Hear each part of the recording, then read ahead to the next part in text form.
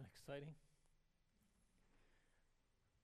It's exciting for me because that epitomizes why I wanted us to do this Renew and Traditions thing so that all generations could discover life in and through Jesus. It's exciting for me for another way, because you realize what's happening there? We've got an 84-year-old woman and this last one, a 93-year-old woman, who are doing what some of us should be doing. If a 93-year-old woman has the courage to do that, some of us may be able to have the courage to declare our love and loyalty to Jesus in a public way like that. Just saying. All right. My mother-in-law, as you know, because I've mentioned her a lot recently, she died this January, but she was one of the wiser people I have known. Wise and caring, and a woman who carried herself with a lot of dignity, with such a warm dignity that people just seemed to want to talk to her, and ask her advice. She'd be literally, this actually happened. She was standing in the supermarket picking out some vegetables, and there was a woman beside her, and she just sort of turned and said hi to her, and this woman just dumped her whole story on her, and ended up by saying something like, "What am I supposed to do?" And we were visiting them once, and after a family dinner, LaDonna's dad and I were left sitting alone at the table talking, and he raised the subject. It wasn't me. He raised the subject about the difficulty, the dilemma of a pastor playing the role of a counselor. He made the observation that it must be more difficult for a pastor to be a counselor than a physician, which is what he was. Because as he put it, people came to him expecting him to deliver the unvarnished truth, including the bad news. He was paid to do that. Oh, they wanted him to be kind and to be somewhat relational, but they expected the full truth. And he said something like this: I can talk in a matter-of-fact way about some of the lifestyle decisions they might want to make so that they could avoid or mitigate or even reverse their situation. They may not follow through in it, but they took it. And they came back. And then he said to me, if you said those same things, even citing the same evidence, they would call you judgmental, not helpful, and they'd probably walk away. As I was weighing how to respond to that, I'm not quite sure where he was going, what he expected, my mother-in-law came to my rescue. Well, she weighed in. She'd been listening to this conversation from another room and speaking as a person to who people would come for counsel and who people considered a person of wisdom, and she just said to me, well, you should do what I do. And before I could figure out how I was supposed to respond to that, my father-in-law rescued me, and he said, so what do you do? And so she shared her counseling model. Well, when someone comes to me and tells me their problem and asks me, what am I supposed to do? I tell them. And if they come back, I say, have you tried every day what I told you last time? And if they say no, I say, well, go back and try it every day. And Dad says to her, does it work? And she said, well, it must, because they don't come back again. When was the last time you said, what am I supposed to do? You really want an answer to that question? By the way, husbands, just so you know, when your wife says that, they don't want an answer. And you're not Jesus. Just saying. I'm still working on that one. But as I listen to Jesus in our tough talk for today, Mark chapter 10, turn there. Mark chapter 10, download this passage in your Bible because you're going to have to read it, and it's a lot easy. Or download it on your smartphone if you don't have a Bible. Anyway, Jesus answers a what am I supposed to do question. And as Jesus answers this question, I can almost hear my mother-in-law. It's caring, but straight, direct, binary truth. And in response to Jesus' answer, the man never comes back. Mark chapter 10, beginning at verse 17. As Jesus started on his way, a man ran up to him and fell on his knees before him and said, "Good teacher, what must I do to inherit eternal life?" "Why do you call me good?" Jesus said. "No one is good except God alone. You know the commandments. Do not murder, do not commit adultery, do not steal, do not give false testimony, do not defraud, honor your father and your mother." "Teacher," he declared, "all these I have kept since I was a boy." Jesus looked at him and loved him and said, "One thing you lack. Go sell everything you have, give it to the poor, and you will have treasure in heaven. Then come, follow me." At this, the man's face fell. He went away sad because he had great wealth. The man comes with the right question, as we'll see, to the right person who gives the right answer, but he makes the wrong choice. He turns his back and walks away, and with loving, grieving sadness, Jesus allows him to walk. Now that's sad. But as Jesus goes on, he makes it scary. He turns this encounter into a tough talk for anyone who wants the answer to that question. What do I need to do to receive the big picture life my heart is looking for? Verse 23, Jesus looked around and said to his disciples, "How hard it is for the rich to enter the kingdom of God." The disciples were amazed at his words, but Jesus said again, "Children, how hard it is," implication, "for anyone to enter the kingdom of God. It is easier for a camel to go through the eye of a needle than for a rich man to enter the kingdom of God." The disciples were even more amazed, and they said to each other, "So who then can be saved?" Jesus looked at them and said, "With man this is impossible, but not with God. All things are possible with God." It's a tough talk. It's not what we want Jesus to say. You know, sometimes we read Jesus and we try to explain away what he's saying to make it less of a tough talk. Today we're going to try and explain what he's saying to make it a talk that is tough, hard-hitting, but absolutely life-giving. In this talk, Jesus does three things. He peels back all of the layers and exposes the core struggle underneath all of our issues. And second, he explains in very binary terms the watershed choice that will help us face the right direction in those struggles. And then he ends it off by telling us why it is that doing that is actually a life-giving thing. So let's look at what Jesus exposes as the core issue behind all of our issues. The core issue that if we address will give us direction in all of our struggles. It's in the dialogue with this man. As Jesus started on his way, a man ran up to him and fell on his knees before him. "Good teacher," he asked, "what must I do to inherit eternal life?" Now, if you've been following closely on this journey with Jesus through Mark's gospel, your ears are going to perk up and say, this is interesting. Here is a man who is a leader. As we read the other gospel accounts, a leader, this man is not just called a man, he's called a leader. But here is a leader who is not asking a question to trap or test Jesus. He's coming to Jesus to humbly ask him a question, an honest question. Okay, that's new in the book. A young leader, a wealthy leader who by what he has achieved and acquired in life should think he has all the answers.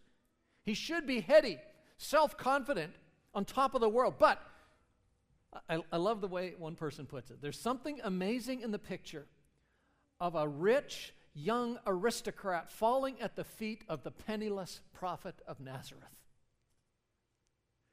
You see, this man has heard enough from Jesus and about Jesus that he has concluded Jesus might have the answer he's looking for, and Jesus treats him as sincere, with compassion. He looked at him and loved him. So let's dissect this question for a bit. There are three key words to understanding this man's real question. Word number one, what must I do to inherit eternal life? What must I do? That's an interesting word. Do you know what that word do means? It means do. It's a word that implies that there's something he can initiate and act and do to affect a cause by his action. It's do. The reason I'm saying that is because if we've been around church for a while and learned to use the right language, do is one of those big red flag words, isn't it? And if we were one of Jesus' disciples, knowing what we do now, standing beside Jesus, we would have smiled to ourselves and said, yes, that's a fastball across the middle of the plate. Let's watch Jesus hit it out of the park. I know the right answer to that question. Say it, Jesus. Young man, there's something you need to realize. The first thing you have to understand is that you don't have to do anything. It's not about doing. It's about being done. Jesus has done it. But Jesus doesn't say that. He doesn't start his answer there, and he doesn't take his answer there. You see, in Jesus' mind, this is not a faith versus works discussion, and we shouldn't take it there. The second key word raises another and perhaps even bigger red flag. What must I do to inherit? Or another way this word is translated is to acquire eternal life. This word is a money word. It's talking about assets. His question is, how can I use the assets that I have gained to acquire the life I'm looking for? And our response that we want Jesus to say is, you can't. It's not about your money. Money can't buy happiness. But Jesus doesn't take it there. Not initially, and not ever. It is about this man's money. And it is about what he can do with his money to get the life he wants. Yes, money can buy happiness. But it's the third word that tells us what it is that is really on his heart and why it is that Jesus is soft-hearted to this man. What is it I can do to acquire the life that is eternal? Now, if you've been around Ellerslie for a while, you might be asking the question, what word for life is he using here? And if that's the question you can answer, way to go. That's the right question. You see, in Jesus' day, and this wasn't a religious paradigm, the Greek philosophers had this perspective on life as well. There were three dimensions to life in their mind. Three words in the New Testament that are translated as life.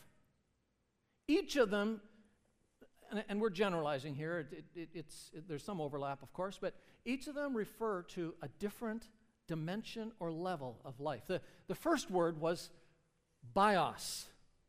Bios. It's not hard to imagine what English word we get from that word. It's biology, right? It's referring to physical life. Life that we can... The question in bios is how much? How much? How much do we weigh? How many heartbeats per minute? What's our blood pressure? But it's not just body, it's about physical, tangible assets like money, house. That's bios level life. Life at the surface, but the surface does not mean just superficial or unimportant. It's necessary. But if it's what we live for, we know there's something more. The second word for life was called psyche. And it's not hard to realize what English word we get from that. It's psychology, which,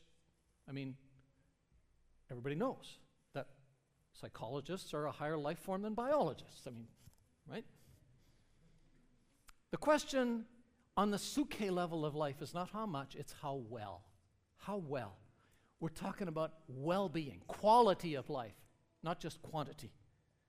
Inner things like feelings and attitudes and happiness, and on the other side, depression. We use words like heart and soul, and actually psyche is often translated soul to talk about this kind of life. But there was a third word for life that was used, and that's the word zoe. Life. In the Bible, zoe is always referring to a life that is shared with, a life that God shares with us, His life. Life lived with and under God and in God. When the Old Testament, which was written in Hebrew, most of it, when that was translated into Greek, there's the word in Genesis 2 where it said God breathed into man the breath of Zoe. And man became a true living psyche. What God gave was a Zoe that impacted and colored and made well the other areas of life. In the book, in the Gospel of John, this is the key word in John's Gospel, Zoe, 35 times in John's Gospel, beginning with the introduction to the book in John chapter 1, verse 4, where he says, in Him, in Jesus, was Zoe, was life, and that life in Jesus became the light of man.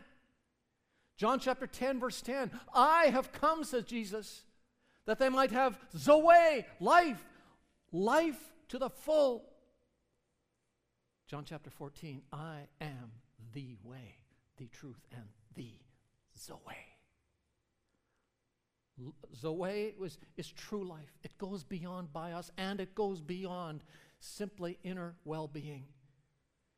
In the Bible, as we said, Zoe is only used of a God kind of life. It is the life of God and the life that God wants to share with us. Whenever the New Testament talks about eternal life, it's always eternal Zoe.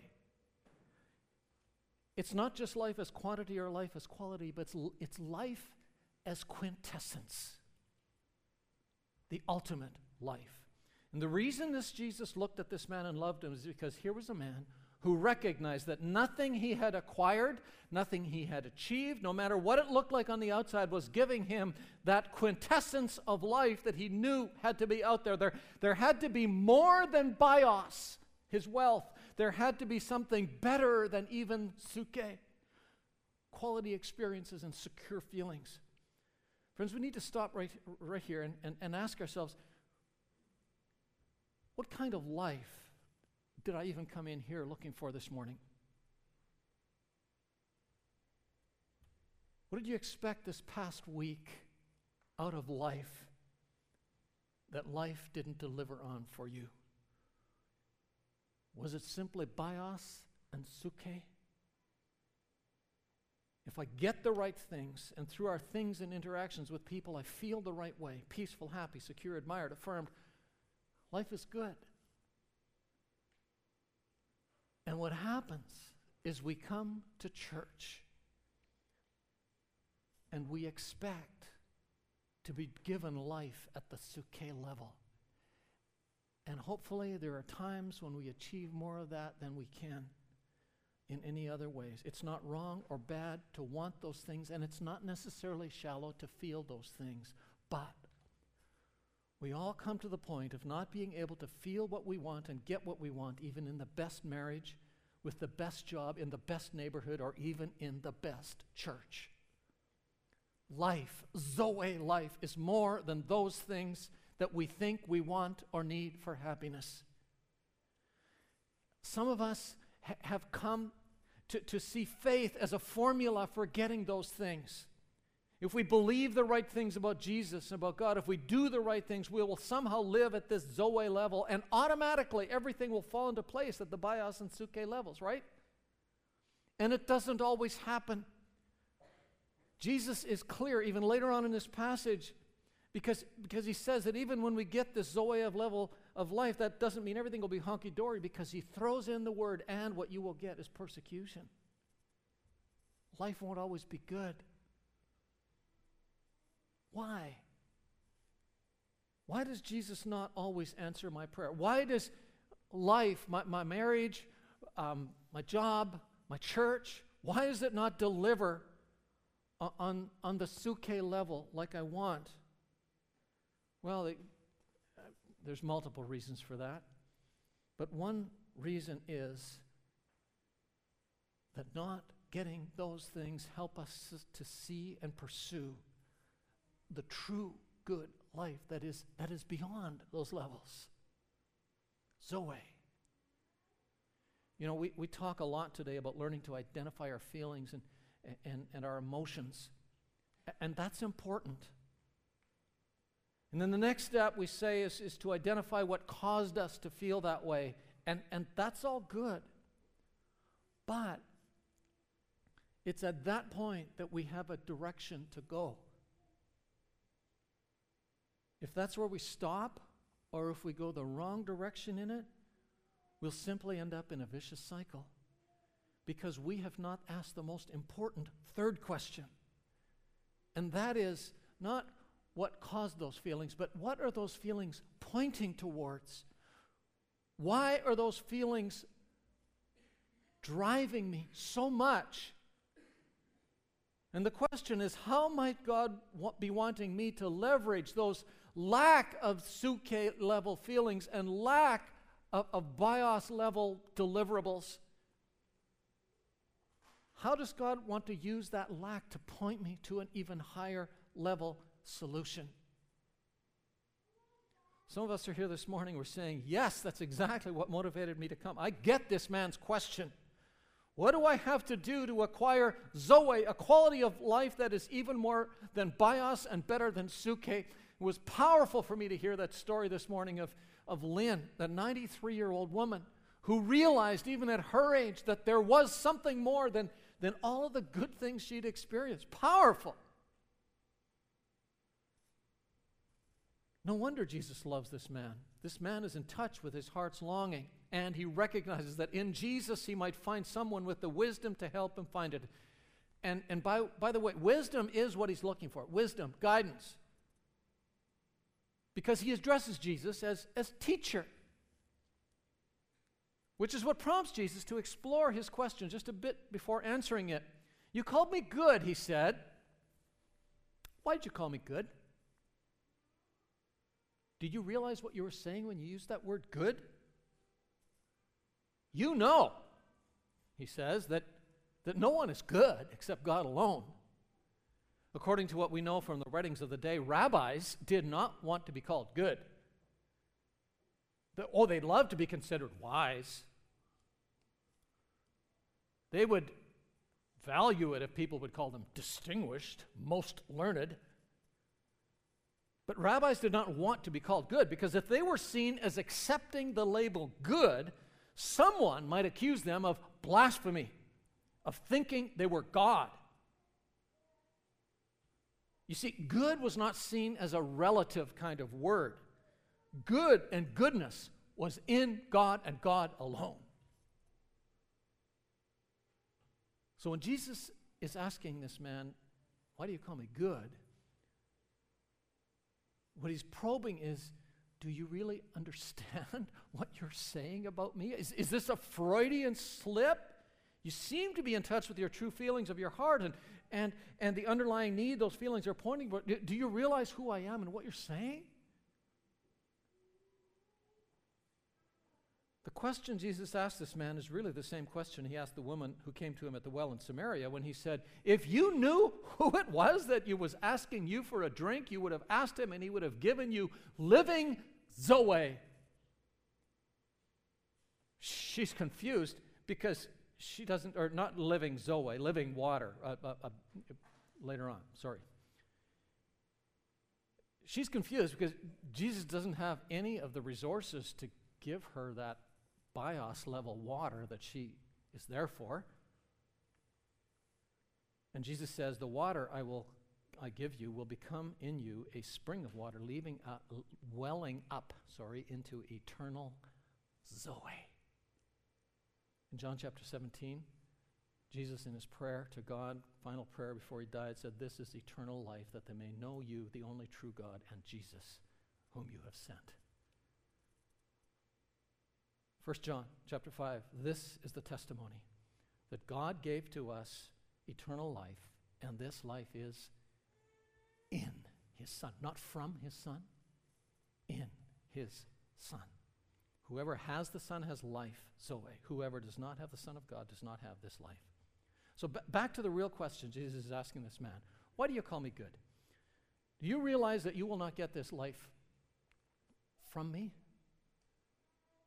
You will only find it in me. I am the life you're looking for. Now, we don't know what, or even that, this man responded to Jesus' question, because Jesus, in Mark's account, moves on to talk about the way that he knows this man has tried to find this Zoe. He quotes from the 10 Commandments, the core laws. You know the commandments, he said. Don't murder, don't commit adultery, don't steal, don't give false testimony, don't defraud, or honor your father and your mother. And the man says, teacher, I've done all that. I do that all the time. All of it. Jesus doesn't disagree with him. This guy's doing everything right. You got to realize that Jesus is not just answering this man. This man's dialogue, as we learn as the passage goes on, this man's dialogue with Jesus is supposed to be a lesson for the rest of the audience, for me and you. You guys think that if you do everything right, you'll feel like you have it all together? Not going to happen. So, now comes this man's question. He doesn't say it, but it's on his mind, I think. Are you saying there's nothing I can do? No, that's not what I'm saying. You see, Jesus is answering the person who says, I tried coming to church and it didn't work. Oh, there is something you can do, but it's not the kind of do you're thinking about. So, that's the issue. There's a Zoe kind of life that transcends physical life, even feelings, even inner life as we most often think about it. And our problem is that when we expect to know that life apart from the one who is good, who is God alone, we put way too much pressure on ourselves, on our environments, and it just compounds the problem. And now we come to, so this isn't the tough talk yet. Now we come to the tough talk.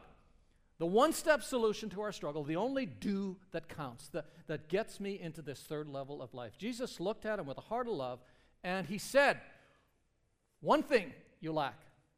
One thing. I can imagine a little dramatic pause here as Jesus lets this man process this statement. One thing? It's like, really? Could it be that straightforward? Could it all be stripped down to one thing? Okay. One thing I can probably do. Hit me. Go. Sell everything you have. Give it to the poor. You'll have treasure in heaven. Then come, follow me. At this, the man's face fell. He went away sad because he had great wealth. Only one thing, and that's take everything, offload it, and come, follow me. Can you see how Jesus is very directly answering this man's question in this man's language? What can I do to acquire the life I want with what I have? Well, since you asked that question, there is something you can do. You can take all those assets, give it away, and then come follow me. Now, let me first say what Jesus is not saying. Jesus is not saying that to follow him you have to take a vow of poverty. Everybody needs to become poor, that it's more spiritual to be poor. Some of those very disciples of Jesus would own houses even after he was gone. There were wealthy people that were behind founding and funding some of the New Testament churches. So what is he saying? Well, the key to understanding that is another word that's in this passage, a word that is really big in Mark's gospel. What is the good news that Jesus came to announce? Chapter 1, he came on the scene and he says, the time's come, the kingdom of God is near. Repent and believe it. The kingdom of God. The key issue in Mark is, do you see in Jesus the one who comes to give you the kingdom? The key teaching in the core parables in Mark chapter 4, they're parables about how to live as if we're kingdom people. In our chapter 10, it's Jesus' statement about being like children when he says the kingdom belongs to such as these. Anyone who will not receive the kingdom of God like a little child will never enter it. And it's that statement that triggers this man coming to Jesus. When he talks about inheriting and acquiring a life that is eternal, he knows he's talking about the kingdom of God. Verse 23, Jesus says, how hard it is for the rich to enter the kingdom of God. Verse 24, children, how hard it is for you to enter the kingdom of God. It's harder for a camel to go through the eye of a needle than for a rich man to enter the kingdom of God. Jesus is clarifying that what this man is asking for when he asks for eternal life is, how do I enter the environment where that life is found? So, inheriting eternal life, treasure in heaven, verse 21, kingdom of God, verse 23, 24, and 25, and verse 26, saved, is all relating to the same thing. By the way, that word saved is an interesting word. Saved from what? Well, as Paul says in Colossians chapter 1, God has rescued us, has saved us from the dominion, the authority and rule of darkness, and brought us into the kingdom of his Son, the one he loves, in whom we have redemption, the forgiveness of sins. So what Jesus is exposing in this man, that there is in each one of us, is a kingdom issue. What is the rubber meets the road factor when it comes to kingdom? Control. You see, the deal in kingdom is that every kingdom has a king, an ultimate authority. And our tendency from the time the first human being said we know better than God, we want to be like God, is that we want to be the king in our own kingdom. I can still see and hear in my mind my daughter at 4 years old, when I told her, like I did every night, it's time to pack up your things and head toward bed to start the bedtime routine. First time I said it, what did she do? She ignored it, right? So I waited, said it again. Second time I said it, what did she do? She bargained. I did everything I could not to make it a battle. And finally, I said it a little more firmly. Honey, time to get up and walk to your bedroom. And after the third time, she stood up, and with her chin out, she said, I don't want anybody to tell me what to do. I want to be my own boss. In her transparent, childlike way, she admitted the problem, our problem. The kingdom issue is control. And Jesus came to give his life as a ransom, to recapture our hearts and transfer us to his kingdom, to purchase our freedom from the tyranny of self-rule, of self-will, of self-assertion, of self-identity. and to transfer us into his kingdom of glory, which means he owns all of us. And our job is to live out in daily life every single decision, the way we view the decisions we make, to live out that kingdom transfer, that control transfer. What Jesus is inviting this man to do is he is asking him, he's answering his question as to how he can use his assets to acquire the level of life he really wanted. And what Jesus was telling him is just make them mine. And I'm telling you, give those all to the poor, and you're going to put them under my control. By asking him to give everything to the poor, Jesus is not elevating poverty. He's exposing this man's one thing that he could not leave and let go. The one thing over which he could not give up control.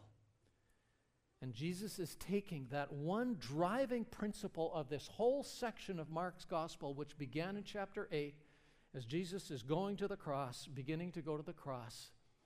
Is that driving principle in chapter 8, which is, if anyone wants to come after me, which is what he invites this man to do, right? Come follow me. The path to following me is to deny yourself and die to yourself. Jesus is just fleshing that out in real life issues, right?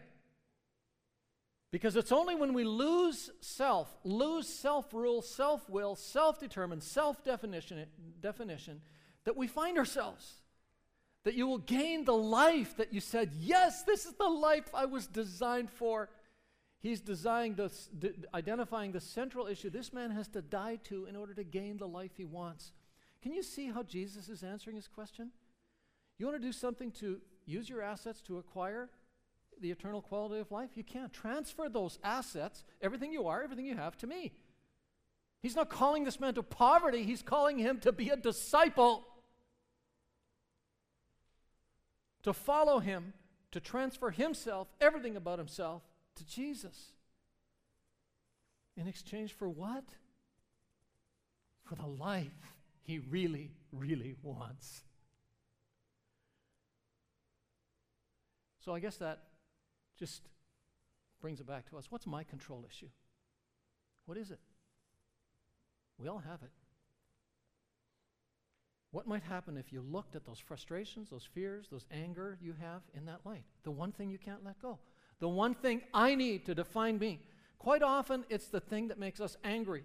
You see, anger often surfaces where our self-centered position is being threatened. Our agendas. So basically, Jesus is saying to us that our control issues are actually our kingdom transfer point. That's what it is. Let's wrap it up with a key question. What is it that makes this doable? This tough thing. What does it make this doable? I'm so glad for the disciples because they're so real. They ask the question we ask. Verse 26. Verse 26 says, the disciples were even more amazed and said to each other, who in the world then can be saved? Like, this is impossible. This is not doable. And Jesus answered that question too. Verse 27. He looked at them and said, with man, this is impossible. But not with God. With God, all things are possible. What's he saying? Is that just sort of a glib, faith-type word?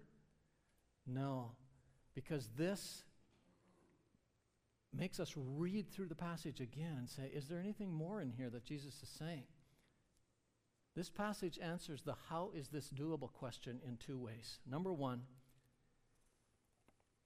think about it. What has Jesus called himself? Good. Good. You see, when we think of control and giving up control, what do we think of? We think we are giving up control to our partner. We think we're giving up control to our boss. We think we are giving up control to our neighbor. No.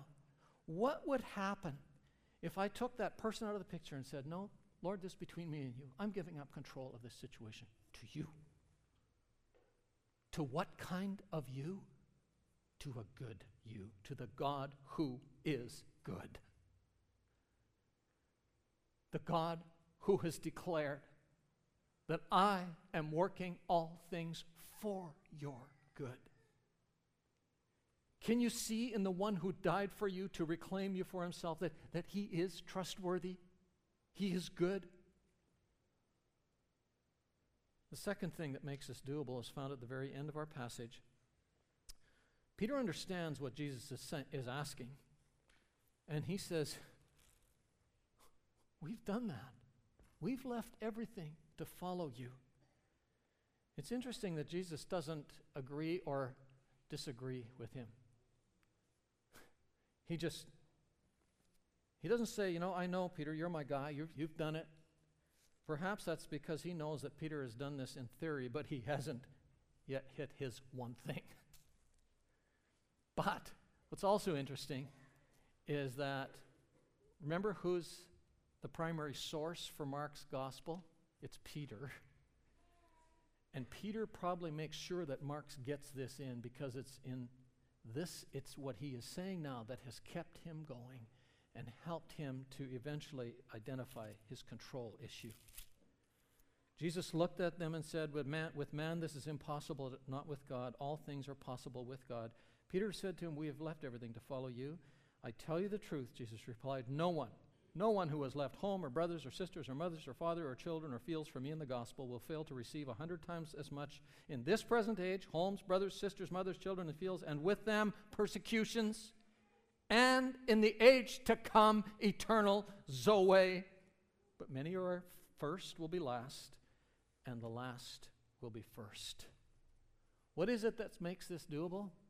Number one, we are not just giving up to control to people, we are giving up control to a good God. But number two, it's realizing that when I give up control of all I am and all I have, even in my daily little situations of control, when I give it up to Him, what I'm really doing is I'm actually investing it for myself in the life that is true life. I'm not really giving up at all. I am actually gaining the life I want.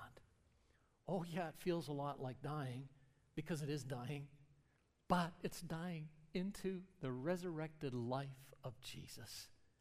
Is that doable? With God, it's possible.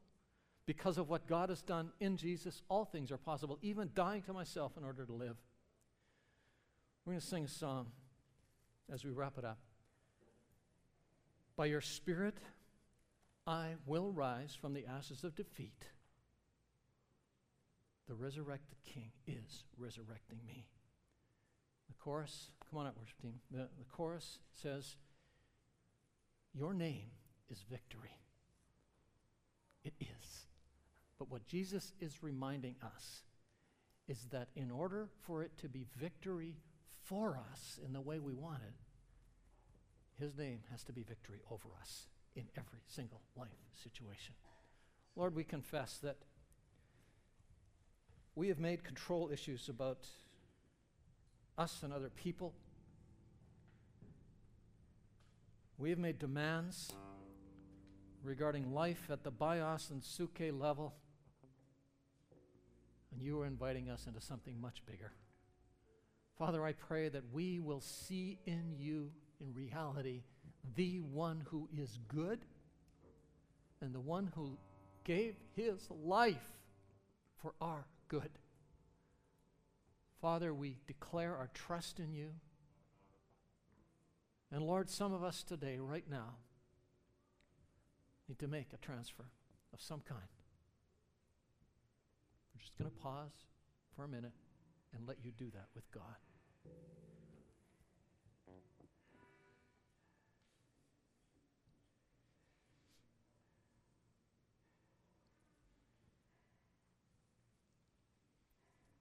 In the name of Jesus, the one who is victory, all of God's people said, amen. Amen. Let's rise and declare it.